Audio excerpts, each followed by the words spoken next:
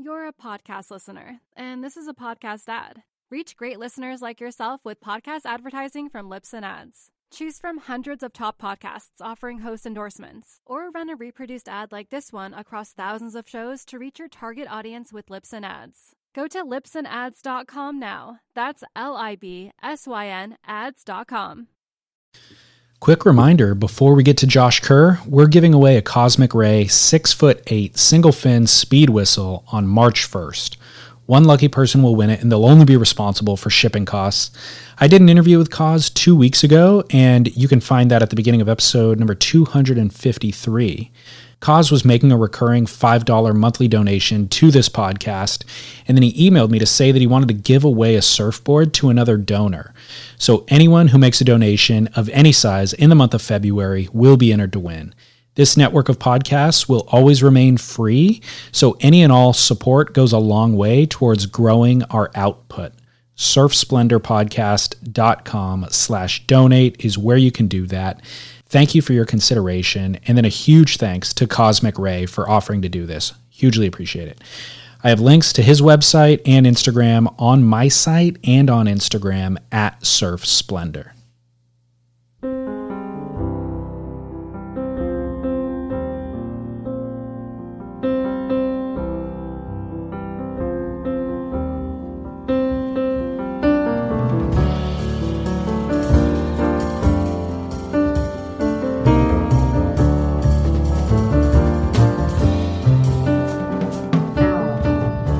Affable aerialist Josh Kerr was born in 1984 in Tweedhead, New South Wales, Australia. The only boy in a family of 5 older sisters, Josh began bodyboarding at the age of 7 and surfing at the age of 9. At age 11, Josh was devastated when his father unexpectedly passed away after suffering a heart attack while windsurfing at Duranbah. Josh continued surfing. He joined the Snapper Rocks Board Riders Club. He started doing contests at age 14. He had really developed a repertoire and then a reputation for his aerial surfing. The industry was embracing the public's interest in above-the-lip surfing, and there was a series of airshow events happening, and eventually a world tour of events that crowned an airshow world champion. In 2001, Josh dropped all of his junior series efforts, focused on the air tour, and took home the world champ title. The following November, at the age of 18, Josh was walking home at night on the North Shore when he was struck by a car. It was a hit and run. The driver didn't stop. The main force of the bumper hit Josh's legs, and it projected him into a puddle on the side of the road, where he laid incapacitated with a severely broken lower leg. Of all people, it would be Kelly Slater who happened upon the disabled Josh. Josh said, quote, "It all happened so quickly. It was raining and I couldn't see anything until the car was right on top of me. I dove out of the way, but it clipped me on the legs. I must have fainted because when I came to, Slater was looking after me. I thought I was dreaming." End quote. Slater helped Josh to the hospital, where he underwent immediate emergency surgery to have pins inserted into his leg. The surgery was a success. Josh healed up, and then he returned to win another airshow world title. That airshow eventually disbanded, and in 2006, Josh focused all of his efforts on the World Qualifying Series. He qualified in 2007, and he finished 5th in his inaugural event at Snapper, barely losing to eventual event winner Mick Fanning in what is still regarded as one of the best heats ever surfed. He struggled to find consistency throughout that year and eventually fell off tour. He requalified the following year, fell off again, and then requalified, and then in 2011 he finished 8th in the world and became a mainstay on tour until 2017.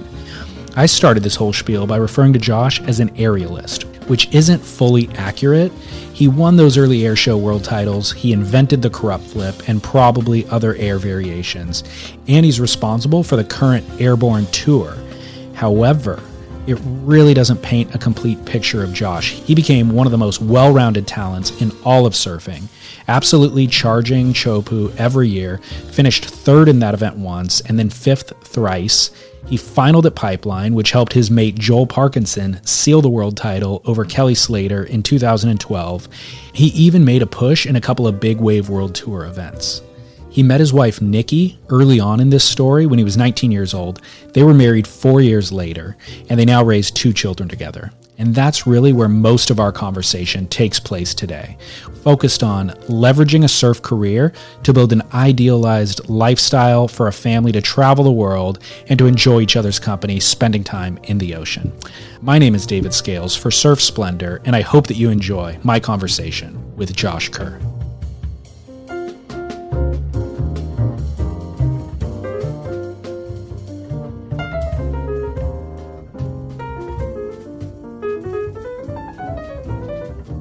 How was Cabo? Cabo was fun. Was it? Yeah, just pretty fun waves, mainly a bit of golf and only 2 surfs, 2 golf rounds. Would have liked to have been there longer. I was going to say, is how much is lifestyle transitioning into golf life as opposed to surf life? Oh, no, it's definitely surf. Just golf's an aspect, but that trip was just like, the weather looks so bad at home. Let's just kind of get away. A friend has a place down there, and he was going to be there, so why not just cost us like $500 return for 3 of us to go down. Why not? Wow. I wanted to talk about, obviously, sponsorship. Your main sponsor isn't a surf brand. I can't think of like another surfer, pro surfer anyways, who's kind of taken that path. So how did that happen? And then like, how did the relationship begin? What are their expectations of you? What do you expect from them? Yeah, so the relationship began by Robbie McKnight started a brand called Quater, and they're like a belt kind of bit more in like the action sports, but they were acquired by Travis Matthew, and Travis Matthew then got acquired by Callaway, and I went in there and I was rapping out with them, just talking about a deal between Quater, and then guy Travis Brasher, who was one of the founder of Travis Matthew, was there, and they got this fun speakeasy at their office, and they got this rad vibe there, and we're all having beers, and just kind of one thing led to the next. And I'd been a free agent for probably over a year by this stage, for a major clothing brand and stuff like that, so it kind of just, I'd kind of lost faith a little bit in the surf industry and where it was heading, and all these the major brands are not privately owned anymore. They're all public, and they're all owned by big hedge fund groups and stuff like that, and it feels like they don't really know where they're going. Their direction is kind of lost in there, and they're all trying to find that next big thing to claw themselves out of the hole they seem to be digging for themselves.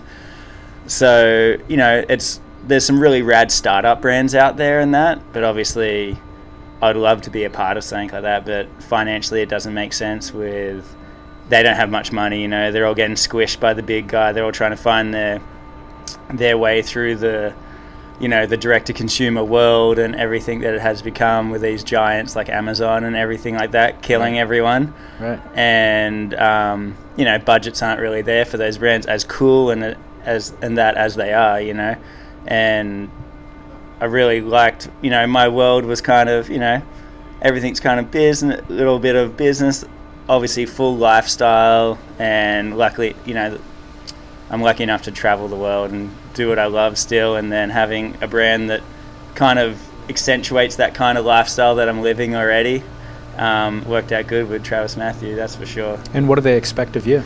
Their expectations are just do what I do and just social, do some photo shoots. The cool thing is it's very loose. This is their first real activation with any athlete, really, especially outside of, they definitely have a huge foothold in the golf world, obviously, but they're really trying to broaden out and be more of like just a lifestyle brand, especially a California lifestyle brand. And even though I'm not American or Californian, I've lived here for almost 10 years, and I feel like I kind of embody that lifestyle that there is here to offer.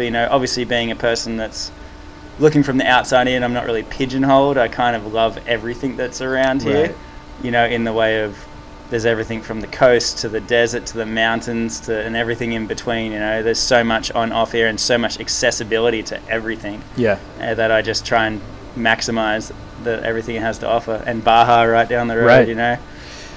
I mean, the traditional surf brand sponsoring a pro surfer model was pretty linear. It was like, we'll pay you, here's a sticker, put the sticker on our board, and we'll get exposure from that.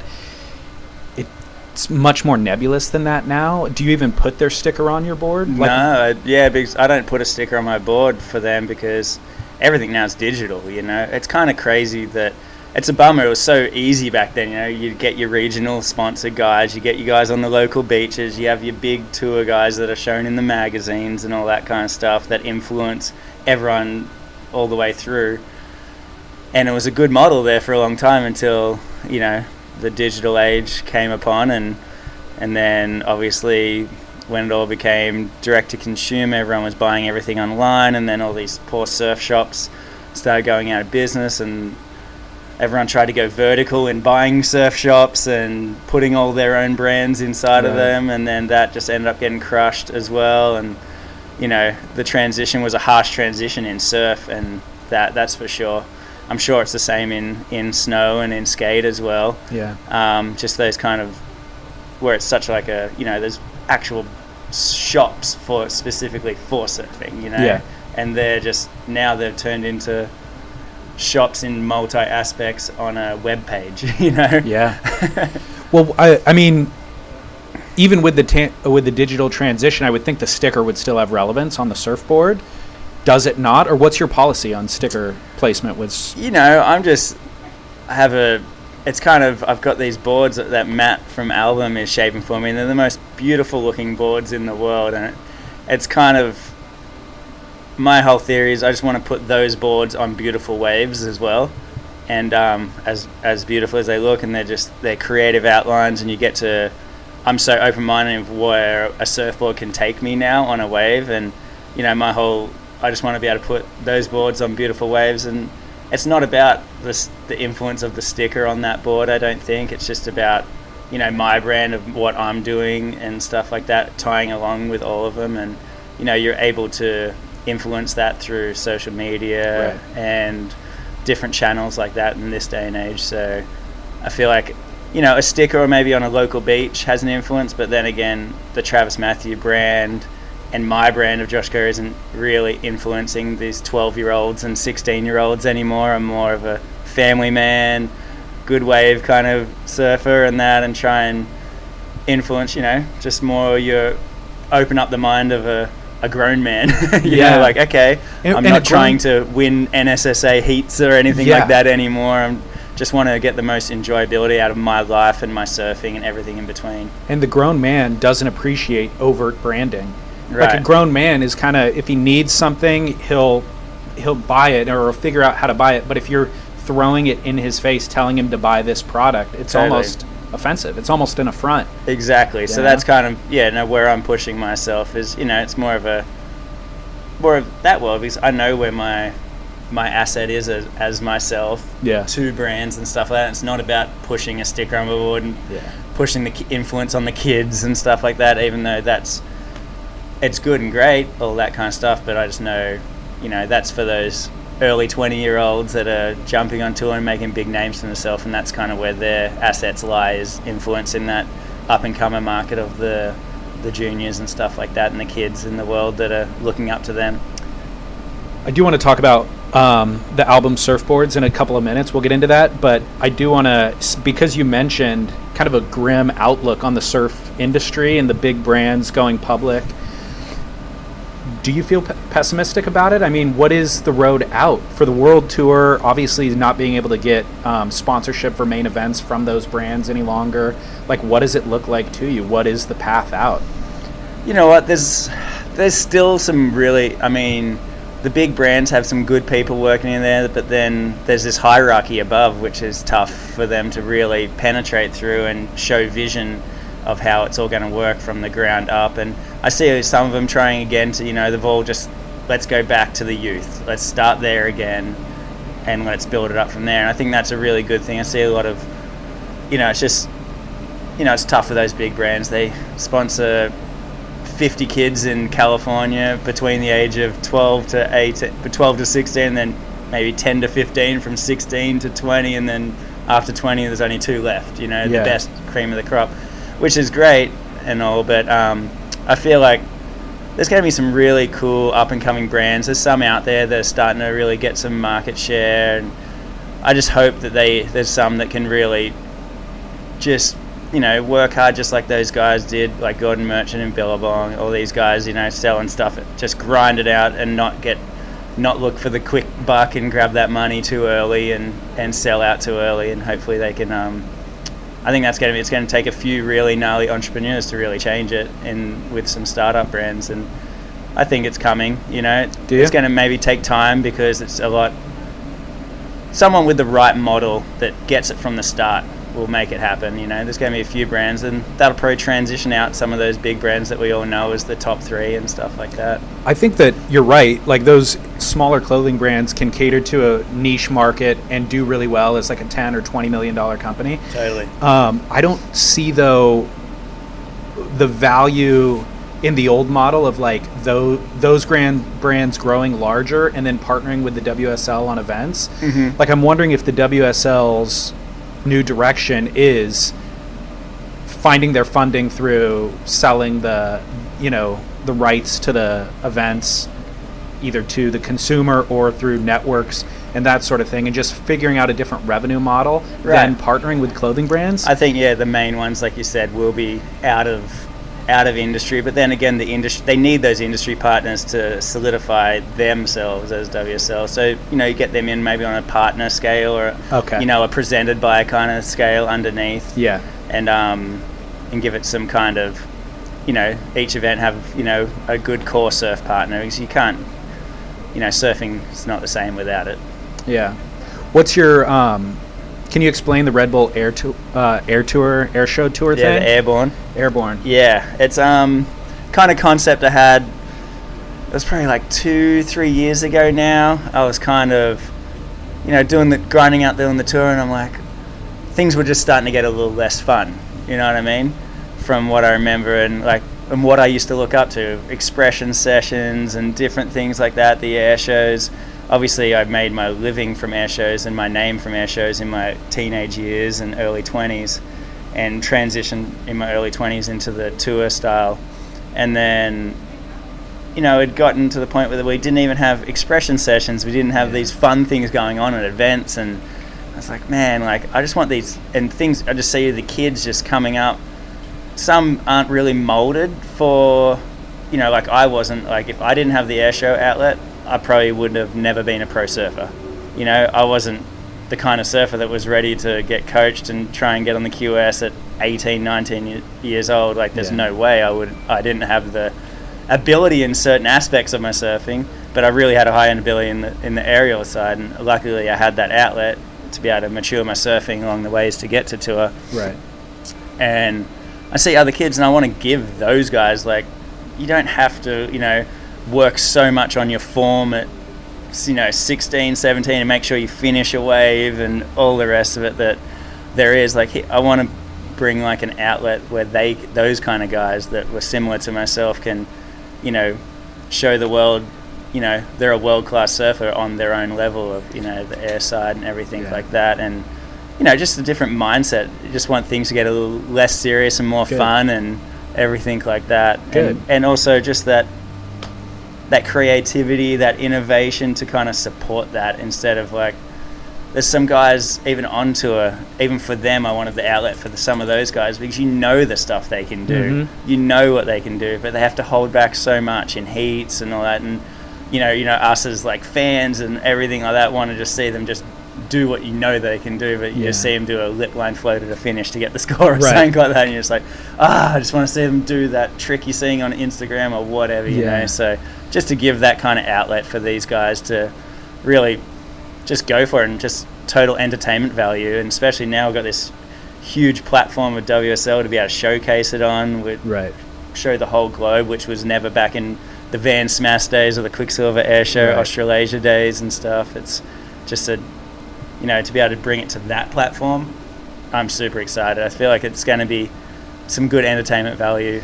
So you pitched the idea to the WSL. We ran one event last year in France, right? With kind of as a tester event, I suppose. Yep. What's the schedule this year? How many events are they running and where? So we haven't released the press release yet. Okay. But we will have 3 events this year. 3 events. Okay. Yeah. Cool. And what's the format for the event? It's the same as there's 18 men in the field. We've got 12 guys that'll do all 3 events, a mixture of CT and free surf guys. And then also we'll have 6 wildcards for each event, so mixing in a couple more CT guys, more free surf guys, and giving some guys a chance, as well, which is good to have that many like wildcards to give away, because there's so many up and comers that are right on that brink. They might not have given that shot from like the What Youth crowd and all that to really make a name for themselves, but give them a chance to make a name for themselves on a global scale. It's a great concept. Inevitably, with rolling out any sort of surf contest, there's going to be so many hiccups along the way, and just as a commissioner role, trying to figure out all those details is going to be challenging. My questions for you with the France event was like, did they just run you guys in the worst their goal is to run their main contest in the best possible conditions. Does that mean that you get the short end of the stick? Well, yeah, I think we will get the short end of the stick, which I'm not too worried about. Like, the France event was really entertaining for how bad the waves were. Yeah. And, like, there might not have been a lot of landed airs. But watching live, there was guys going for it every wave, and some crazy almost airs and stuff like that. And that's kind of just what it is, like for a live value, it's massive, 6 guys in a heat.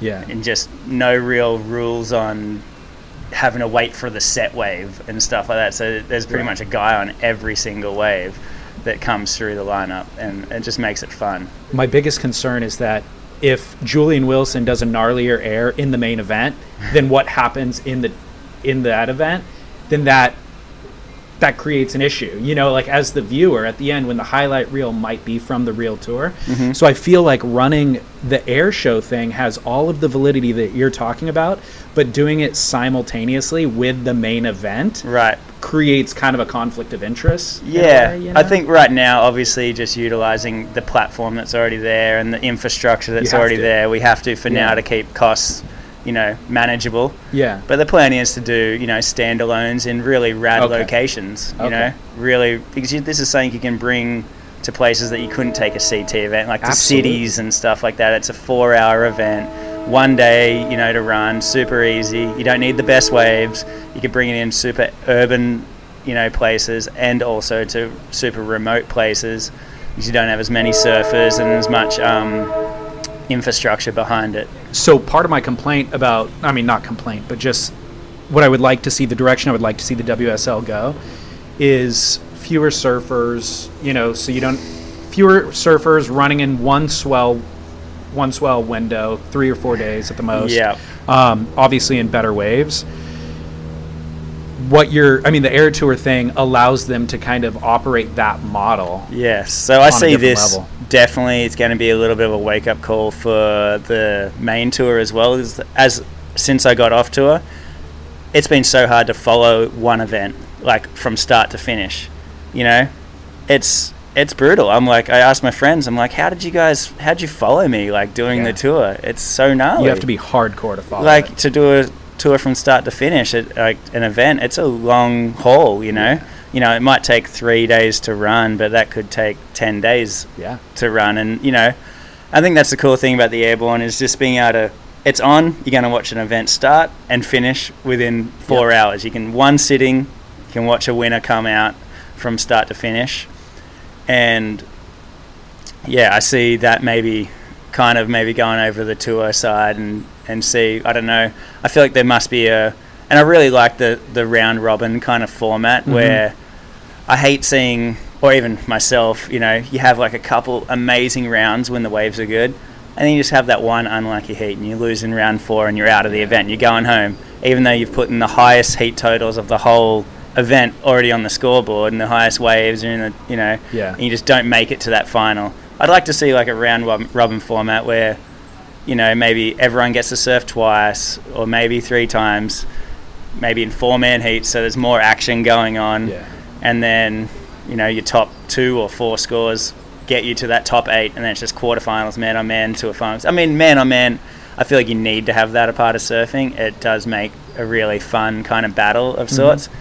But I mean, it'd be cool to see an event start and finish in 2 days. That's for sure. Yeah, exactly. 1 day of pre-qualifiers and 1 day from quarters to final and be done. It's like the Big Wave Tour. Yeah, it'd be rad, you know? Yeah, totally. And yeah, like back to your point on the air in the main event, like being different. I feel like that I'd love to see the best airs going in the main event as well, but sometimes you got to wait 3 days to see that one air. Right. Yeah. Yeah. I'd completely. rather, for me as a fan, I'd love to sit down, watch 4 hours of action, watch whether they land the best air or they almost land the best air. I love seeing it all from almost air, almost makes to makes, you know. Yeah. And just guys going for it and being creative and, you know, putting a score to an air is pretty rad. Yeah. Matt Parker at Album told me that he wasn't certain, but he thinks that you've only ridden a thruster twice since you've been off tour. Is that true? That's true, and once I was forced to do it as well. Because it was a contest? Because it was a contest where it was the thruster division, so I had to ride a thruster. So you did it begrudgingly? Yeah. But I did it in a board I would normally ride as a quad too. Oh, okay. It wasn't a typical thruster. I haven't ridden an actual short board, like anything that resembled something I would have rode on tour since I've been on tour. Why? I just have zero thoughts, and now that I'm like, you know, maybe at the start I was a little bit grudgingly, no, I'm just going on twin fins, you know, now I'm off tour and stuff. But now I'm like, I pick up and look at a board that looks like that. I can't even like really fathom or comprehend how you would surf it. Really? Yeah. It's so funny to hear you say that, because I long ago gave up the hope of shredding on a high-performance shortboard, and like twin fins make a lot of sense for me. They're easier to ride and easier to paddle and all that. But in my head, if I knew I was like my fittest and my most athletically able, I think I would probably ride the shortboard and try to do cool tricks on it, you know, airs and stuff. So I'm interested to hear your thought process. Why? Was it just because you were forced to do it for so long? A lot of the boards I am riding are performance boards as well. You know, they're not retro twin fins and stuff like that. There's a lot of cool aspects that Matt puts into his boards that have a retro kind of look to it, but everything is very like modern in amongst it, whether it be the concaves, the rails, pulling in the tail way tighter, so then, you know, you can get more in the pocket. And I have been riding a lot of quads, you know, which give you similar feeling to a thruster, but obviously it's crazy how much faster they go. Like a thruster, when I rode it, I felt like I was getting pulled backwards. Really? Yeah. I mean, which gives you control in a pocket, because when you're going faster, a turn is harder to make. Right. But I've always liked that feeling of just being on the brink of, you know, disaster. Yeah. So to have that feeling on like going really fast in pocket and just knowing you have to really commit to your turn with your head and shoulders and all that, it's been so much more fun. And yeah, I mean, my boards allow me to do the surfing that I would be doing on a high performance thruster, but just has that different look and outline and fin setup. So do you feel the thruster, and specifically for the guys on tour, is inhibiting their surfing?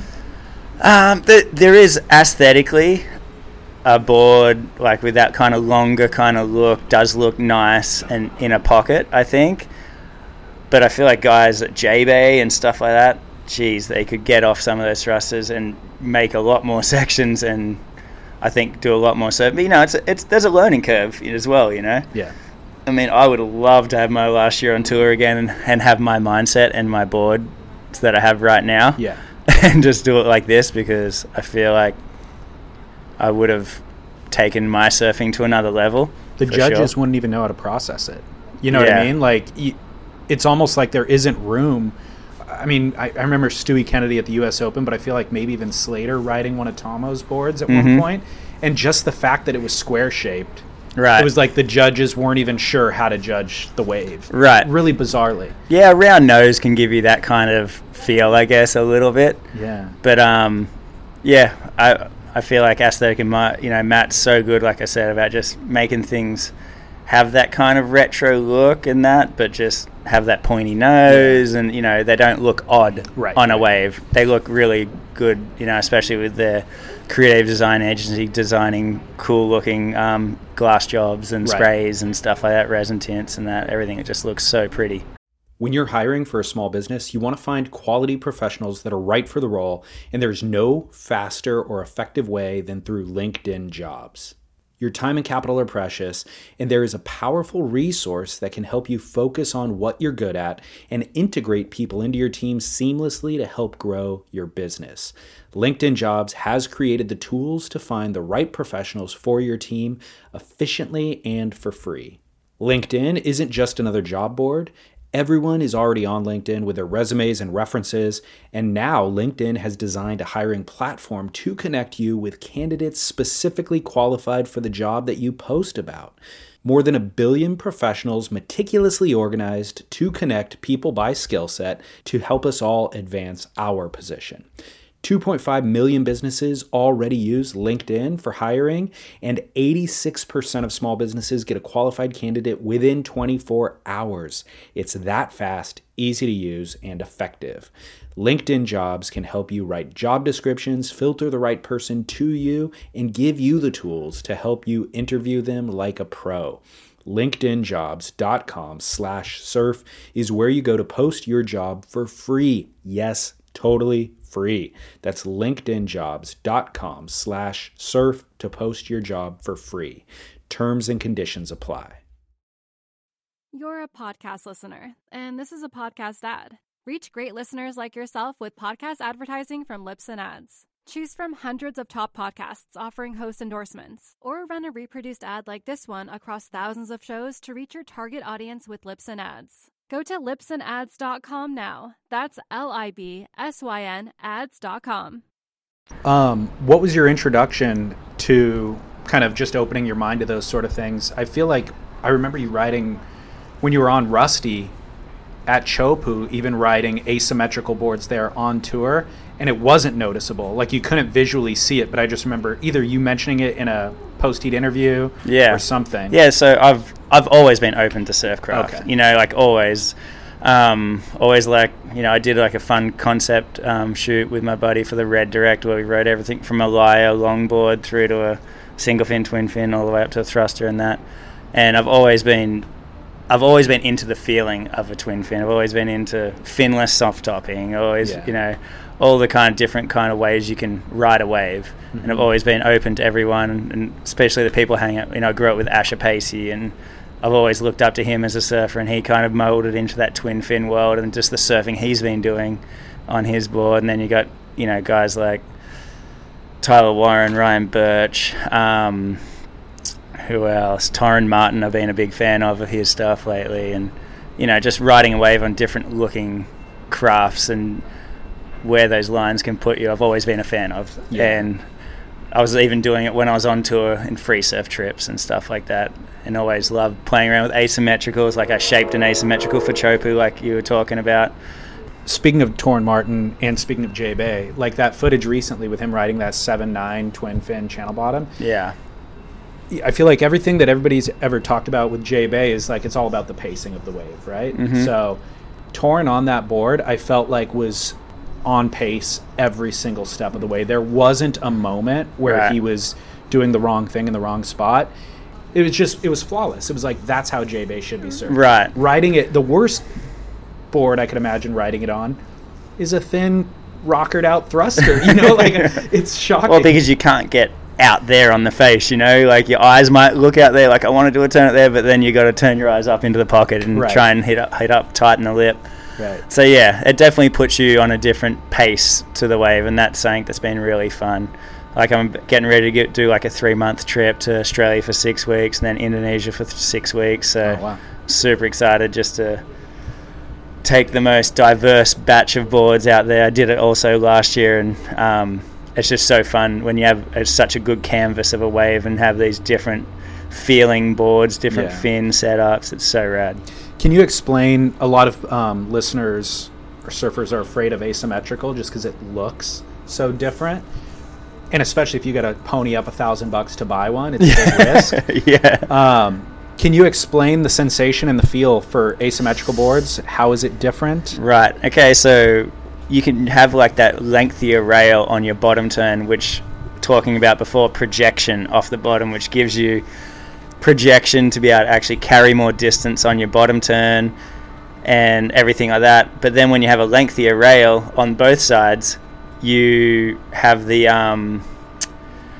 it can catch easier when you roll it to your heel side, especially if it starts getting steeper and stuff like that on the wave. So having that little chip out so your rail line's shorter on your heel side rail lets you roll it over easier, lets it transition from a bottom turn to a top turn quicker, so you don't get that kind of catching point that like a longer railed surfboard will give you. So you get you get all the comforts of the extent long bottom turn and projection bottom turn to be able to just roll on your heels, and then it just transitions so nice on that toe side to heel side transition, so you can push really hard in a pocket or whatever. It just gives you that really nice feeling, and it's definitely nothing to be scared of. It's awesome. And I love it also. I've got opposite ones for my backside as well, because I really like them backhand a lot, because something about backside when you kind of a bit snappier in the pocket, on your backhand. So having that break free point once you transition to your toes, and having all that distance carry on your backside, heel side, bottom turn, it's a really nice feeling. So you use separate boards for front side versus backside? Right. So a lot of my ones, I've been riding the ones with like the twin fin on one side and then the quad on the other, is like a typical ASIM. I ride quad, but transition to where the quad will be, say if the tail, say one side, the pointy part that's the tail, and then wherever the other one is, that's the tail. So they're offset, the quad fins, and I ride them like that, and I just ride them pretty much, one direction only. I don't. If I'm going front side, I ride my front side ASIM. If I'm going backside, I ride my backside ASIM. Okay. And I get the best feeling out of them that way. Interesting. And is there any? Do you adjust your surfing at all if you're riding a symmetrical board and then you hop on the ASIM? Is there any learning curve there at all, or adjustment period? No, if anything, I really love riding them in pocketier kind of waves, because of, like I said, that break free and that rollover is much easier, so you don't have to commit quite as hard. So normally where you kind of stick in a steep pocket, it breaks and rolls over quicker, so I feel like you can kind of get a bit more aggressive, and it's super fun. Yeah. My experience with them, and riding mat sports specifically, is more, it's more sensitivity. Yeah. It's like in turning, it's just like tighter radius, more sensitivity, and certainly no learning curve at all. People think that you're going to, just visually it looks so different that they're going to have to like learn how to surf it, and that's not the case at all. Yeah, I think as long as, I like to keep my noses symmetrical, even on a asymmetrical tail. Okay. And that kind of gives that kind of, as long as you've got that symmetrical kind of look that you're used to on the nose, I feel like that helps a lot. Yeah. And especially for a first timer, that would help them a lot, so they don't have to think about what's going on behind them, just go off feel from there. Totally. One thing I really want to hear you speak about is being the father of a burgeoning surf star. What are your ambitions for Sierra?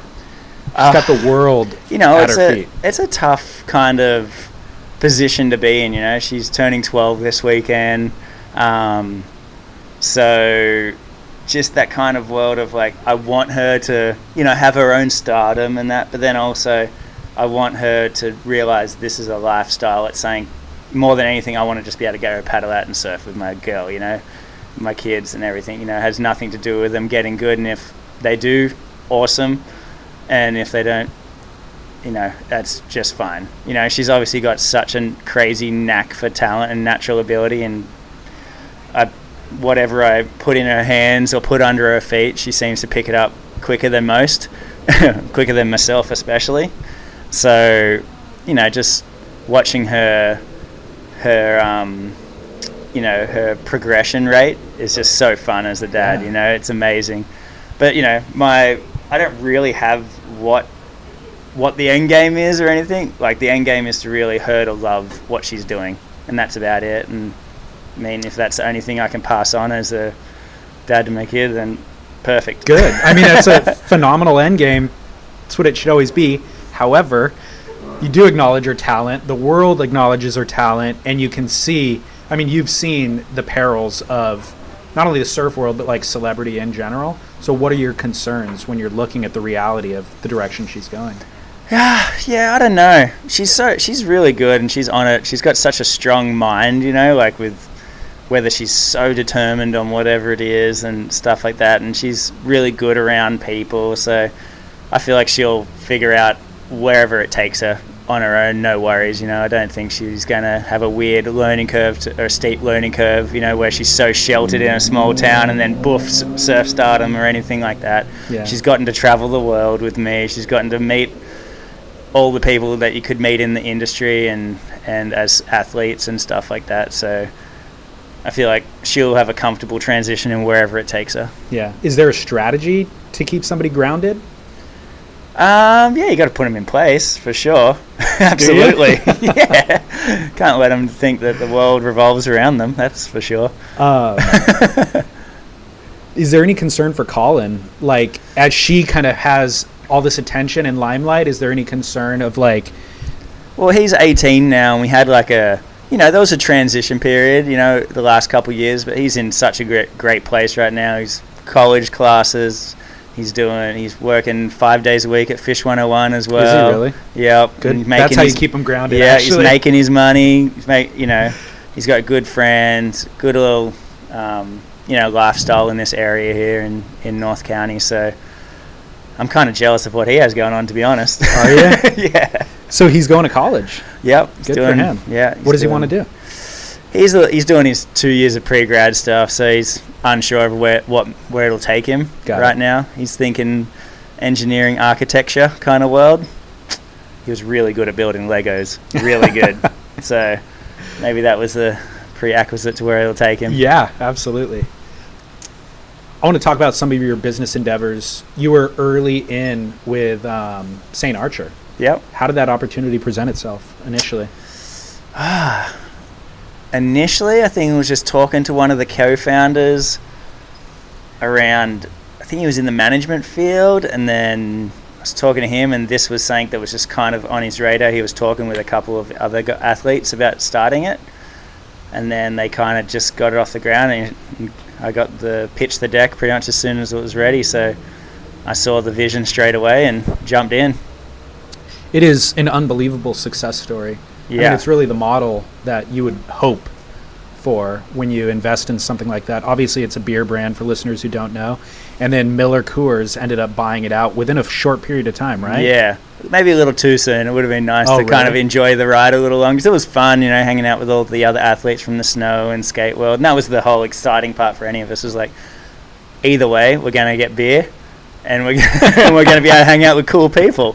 It was rad. It was good for everyone involved, for sure. It was a great little step ahead in life for everyone involved, and, it worked out well. Did you parlay that into Balter? Basically, yeah. So saw the vision of where craft beer was heading in Australia and got the boys together and did it from ground up with them, and that's been amazing for us there. Who are the boys and what's the vision? Boys are Mick Fanning, Joel Parkinson, and B. Durbridge, and the vision was just to brand a beer and have our own brewery in our local hometown there. It's right there in Currumbin, and the vision was like, either way, we'll get to hang out and drink beer together. We'll see where it takes us. Cool. And it's been a really, really rad opportunity so far, and it's taken us really far. We've got almost 60 employees now, and the factory, we're just exponentially growing annually, so it's been pretty amazing to be a part of. And we have amazing people involved on the management side there. So the first year was a lot of work, getting everything going, the hires, everything in place, and then being able just to kind of sit back and kind of review annually, and that's about it. It's been really nice, and all the people we have involved, they're all friends or friends of friends, friends of the boys, and that we've been able to get in on the upper management level. So, it's been fun to be able to work with people that you respect and know already. Yeah, and build a community and be able to support those people and all that. Yeah. It's important. Yep. Are we ever going to see that beer in the U.S.?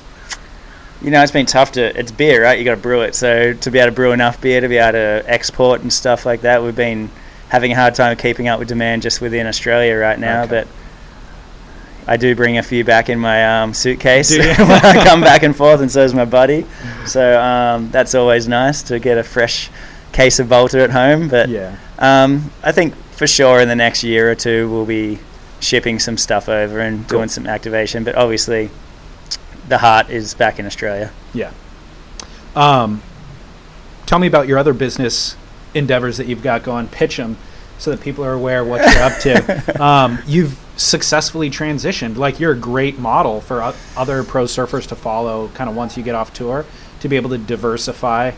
Yeah, I think the big thing is just to utilize that time you have when you're on tour, and your brand and your name, and not just be so pigeonholed just only getting ready to go out and surf that next heat. Like, utilize your time. You do have a lot of time while you're on tour that you can educate yourself. I didn't do college or anything like that, and I started a brand that was kind of my college. Like, I started a loungewear brand. Didn't do so hot eventually, but what was the brand? It was VNDA. Yeah.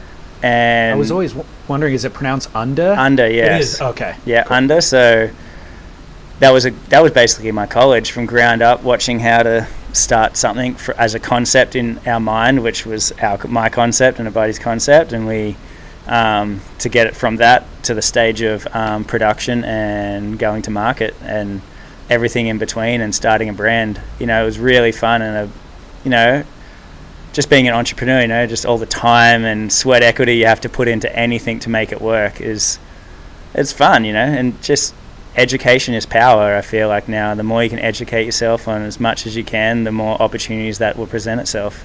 Is that brand still in business? Not in our hands anymore. Got it. Yeah. Got it. What did you learn from that experience? What I learned, just any missteps that were... Definitely missteps, and just all the elements that have to align, and how hard you have to... Just because you get to market, that's not the end game, just to get it to actually stick, and how many years and how much hard work that can take, and how committed you really have to be. I feel like with that stuff, you either have to have people that are living and breathing it every single day, day in, day out, whether it's yourself or your partners you're involved with, and that's the only really way to make something stick. Yeah. Because I would imagine in your position, you get offers all the time, probably for either partnerships or something you could either just throw your name on, or friends who need money that want it, or whatever it is. So how do you navigate that? How do you make those right choices? And yeah, I think right now for me, it's just passion, Yeah. If I don't see it, even if it is going to be profitable, I won't get involved, If I don't see it, if I'm not passionate about it, it's just not where I want to be, Yeah. I want to just be, you want purpose in life. So the purpose is just getting involved in passionate projects and stuff like that. So what's your involvement with Fish 101, and why is that worth your involvement? I'm just actually really good friends with John, who started it before he ever started the first Fish 101, and helped them out with putting a fun team together of the boys, and he got the vision, and obviously an amazing restaurant, and I just, more than anything, I get involved in that just for the community aspect. John Park, who owns it, along with Ray, are both huge in the community, pushing, whether it be fundraisers, anything in surfing, or anything really. They're just a really good aspect to this community in North County, and I just get behind it because good people deserve, good things. Yeah. I just went to their new restaurant on Saturday. Yeah, the one down in Cardiff just opened. Yeah, exactly. And we've got a good group of ambassadors with myself and Taylor and Damo and Jake Marshall. So, and all the kids, he looks after everyone, whether it be taking them to a surf comp or taking them on a surf trip. He did this Fish 101 movie last year and had a lot of fun filming around that. So, yeah. Yeah, it's they're doing a really good job. It's great to see. I'm still upset about a wave that you got underscored on long ago. The club sandwich turn against Mick Fanning at Gold Coast. Dude, that was the biggest ripoff I'd ever seen. So, who invented the term club sandwich? There was a Stab Magazine guys actually invented the term. I did a trip with them back in probably that year, 07, I guess, and it was right after they'd seen it. that was just kind of my version of a grab rail reverse that, say, like Andy Irons and all that were doing. More, I guess they were doing a bit more horizontally across the lip kind of thing, a bit flatter. And for some reason, I just started kind of cranking it over a bit more in the pocket and trying to kind of flip it over. So I don't really know where I came from doing it, just kind of happened. But then, yeah, the Stab guys just called it the club sandwich because it has a little bit of everything. It's so good. Yeah. It's the best name ever.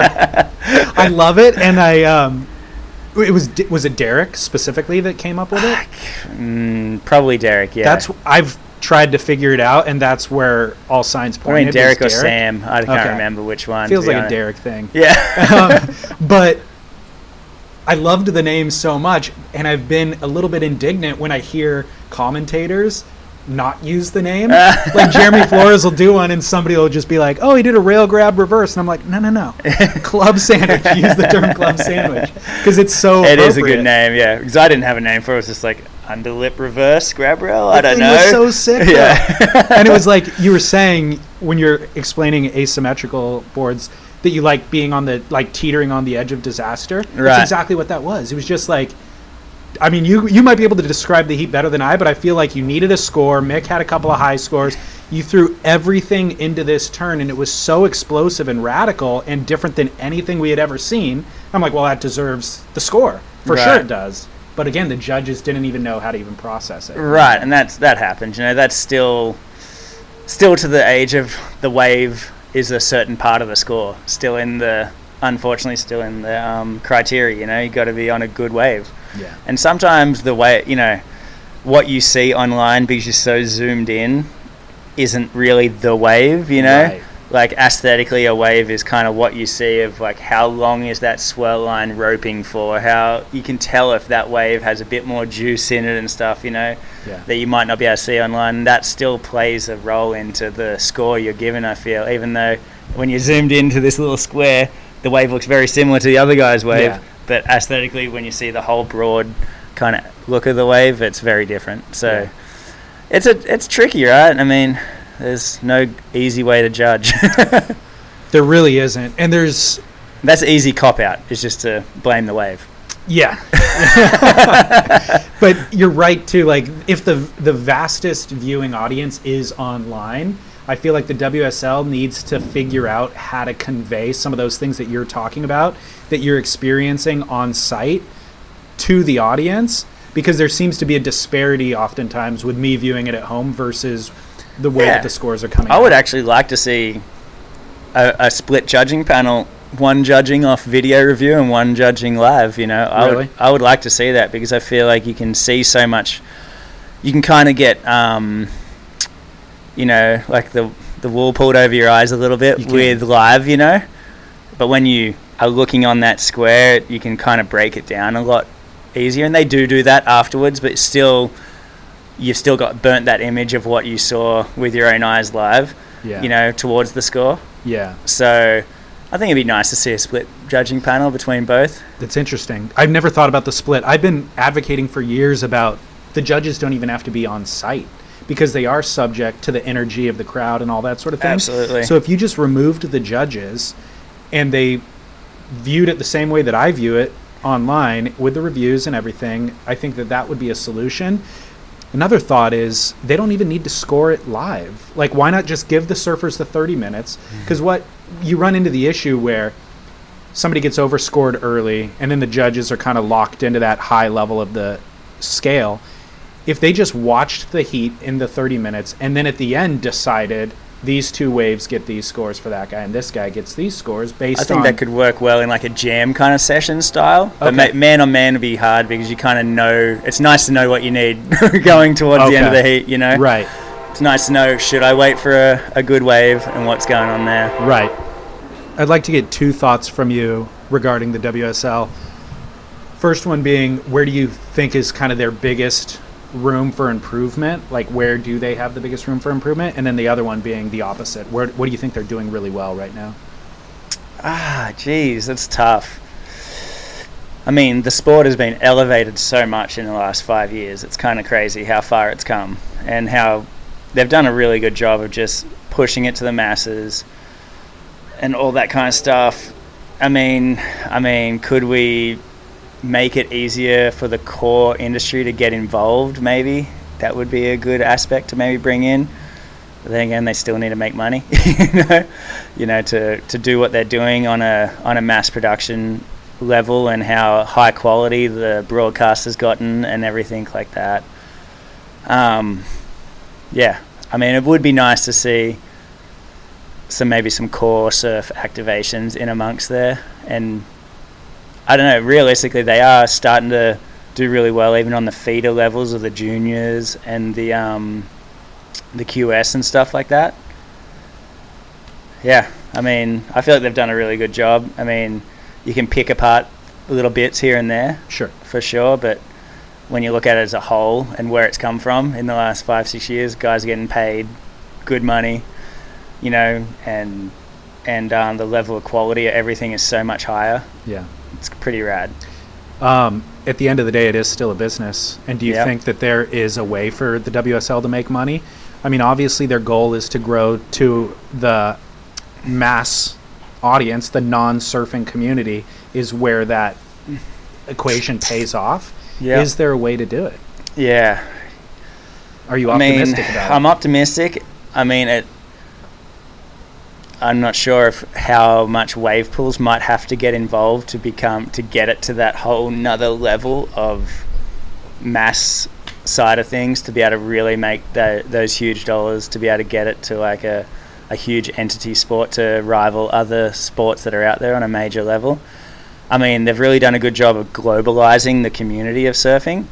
I think that's, we see the biggest industry coming out of Brazil now, really, because they're pushing so hard. They've got such a huge number of surfers doing really well. They've got a big community of support behind them in their country, and you see them kind of gravitating towards that a bit as well. And it's kind of like it went through America, Australia, now it's Brazil. Who knows where the next nation or continent will be coming from. Or it could just be the middle of the Yeah. continent with the wave pools. I mean, that's Totally. really where it is. Totally. And, the wave pools will, I think, get it to that next level. So in 5 years' time, we're going to be, definitely in 10 years' time, I think pretty much every surfer will be somewhat accessible to a pool within a short flight or a hop, skip, and a jump kind of a way, Yeah. On the podcast, we've kind of jokingly talked about U.S. Open in 2022 being in Austin, Texas. Like they bought that Enlin Park, and they have all the infrastructure in Austin that they don't have in Lemoore. Yep. And they're used to doing festivals there, and it's kind of like there's the.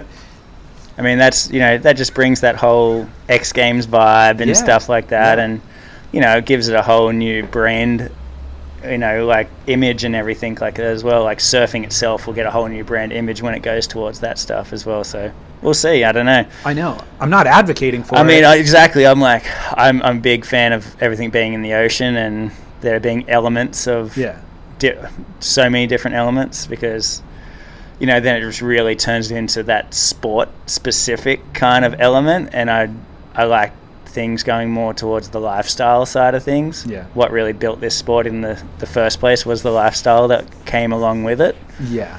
And so that's my kind of, it's tough. I know. And so I'm not advocating for the pool thing. I'm just kind of acknowledging that if the WSL needs to actually turn a profit, Right. that those things kind of have to happen. But my main concern is, because I want them to do well, so my Right. main concern for them is the core tenet of all of surf experience, even competitive surf experience, was always man or woman versus nature, first and foremost. So it might be man-on-man competition, but realistically, you're just trying to impose your will on pipeline and get the right wave and be deeper than your competitor, but it's really you and Mother Nature first. Mm-hmm. Secondary is the other opponent in the water.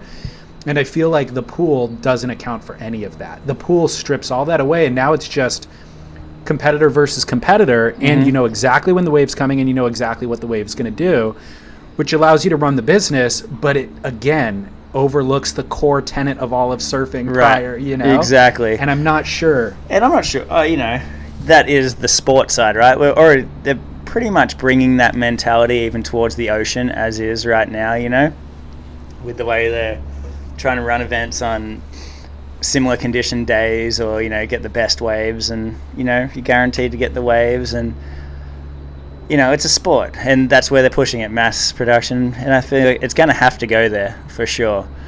And I really hope it's only I don't know if there's going to be separate tours. Maybe there'll be a pool tour, and then there'll be a ocean tour. Yeah. Who knows? I mean, if you look at motorcycle riding, it's like things only existed in nature for decades, enduro racing and all that. And then the stadium thing came, and both can coexist.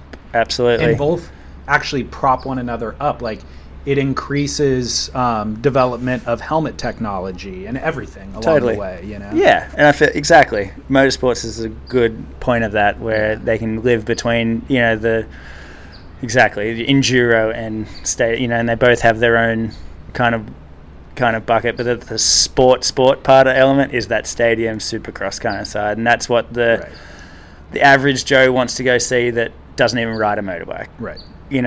Exactly. They don't want to sit at a enduro track and watch guys pass by them one time.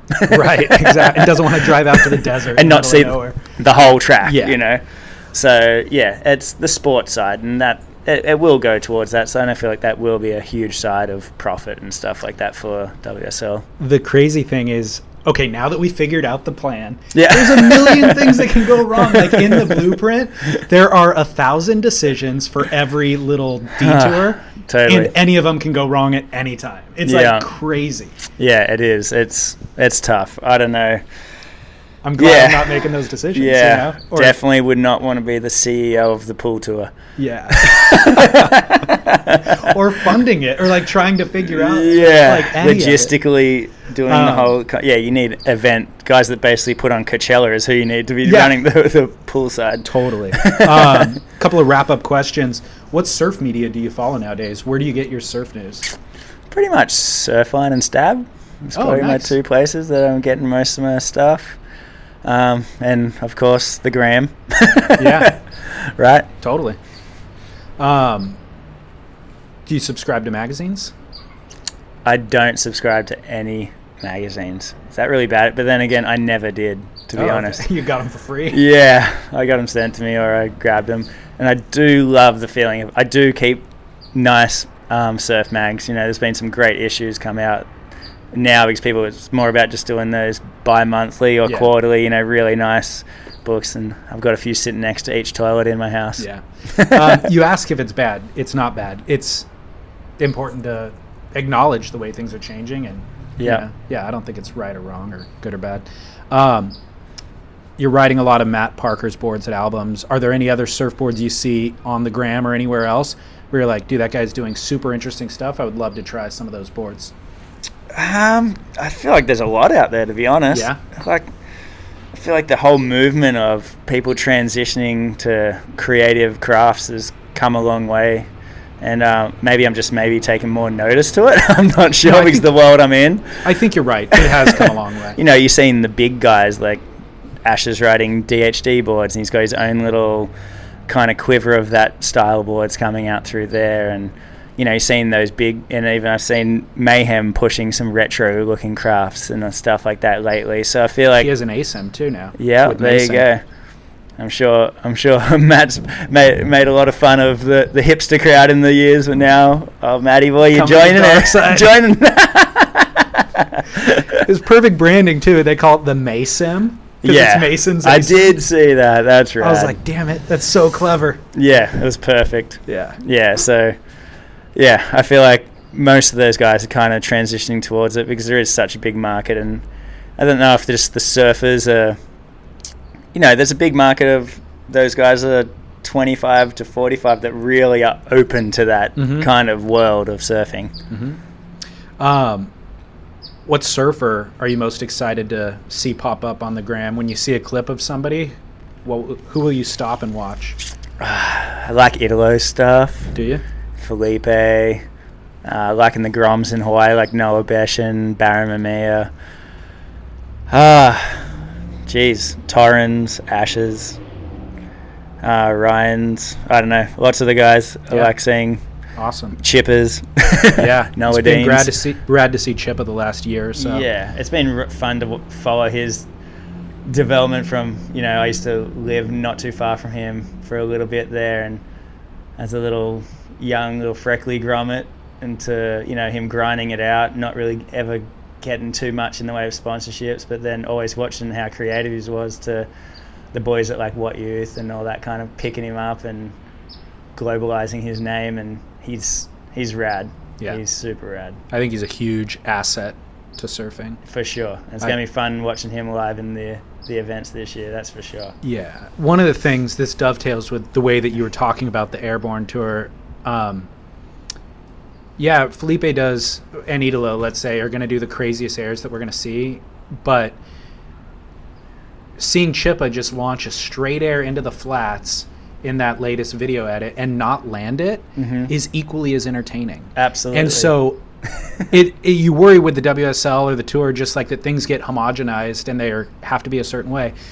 Chippa doing that reminded me of, you don't even have to land it. And it was a wave that I wouldn't have even have taken off on because it was like mushing through. Yeah. And he just took off on the whitewash, went straight up and didn't land. And I'm like, well, that was as entertaining as Felipe doing double rotations. Totally. Yeah, exactly. And that's what I think we're going to see. And those guys, we're going to watch, we probably might see Italo and Felipe do the best airs, but then we probably will see, the guys like Chippa and that do the most creative. Yeah. Or the most wild almost stuff, and that's kind of what this platform is for. And it's equally entertaining. Absolutely. Yeah. Final question for everybody is just, what was the last surfboard that you rode? Last surfboard I rode was a quad Album Insanity. Yep. What's the length on it? 5'5", 18, just over 18 and a half, and 2 1/4 thick. Where'd you ride it? Cabo. I haven't surfed since being back. I've had a bad shoulder. Oh, okay. Awesome. Well, thanks so much, Josh. No worries. Yeah, Thank you. Appreciate it.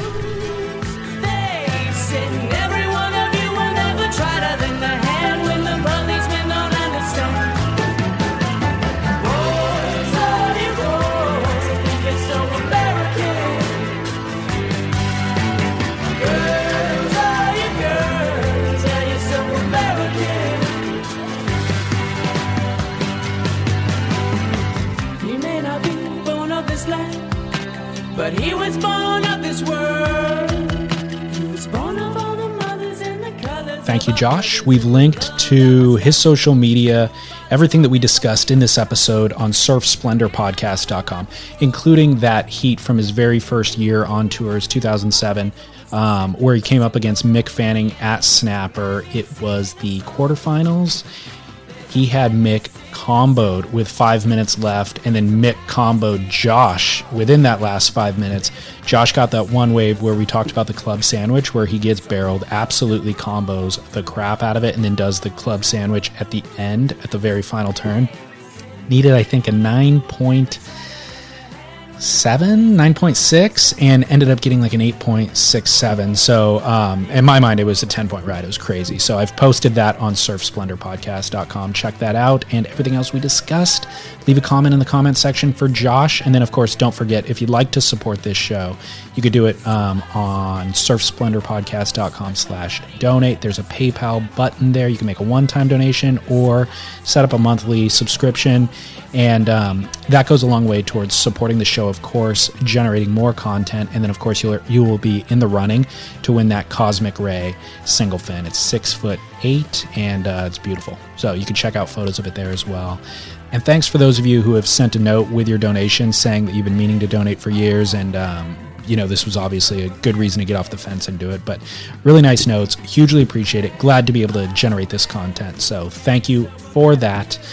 I'll be back next week with an all-new episode, but until then, this is, of course, David Scales for Surf Splendor, reminding you to get back into the ocean, share a couple of waves, and shred on.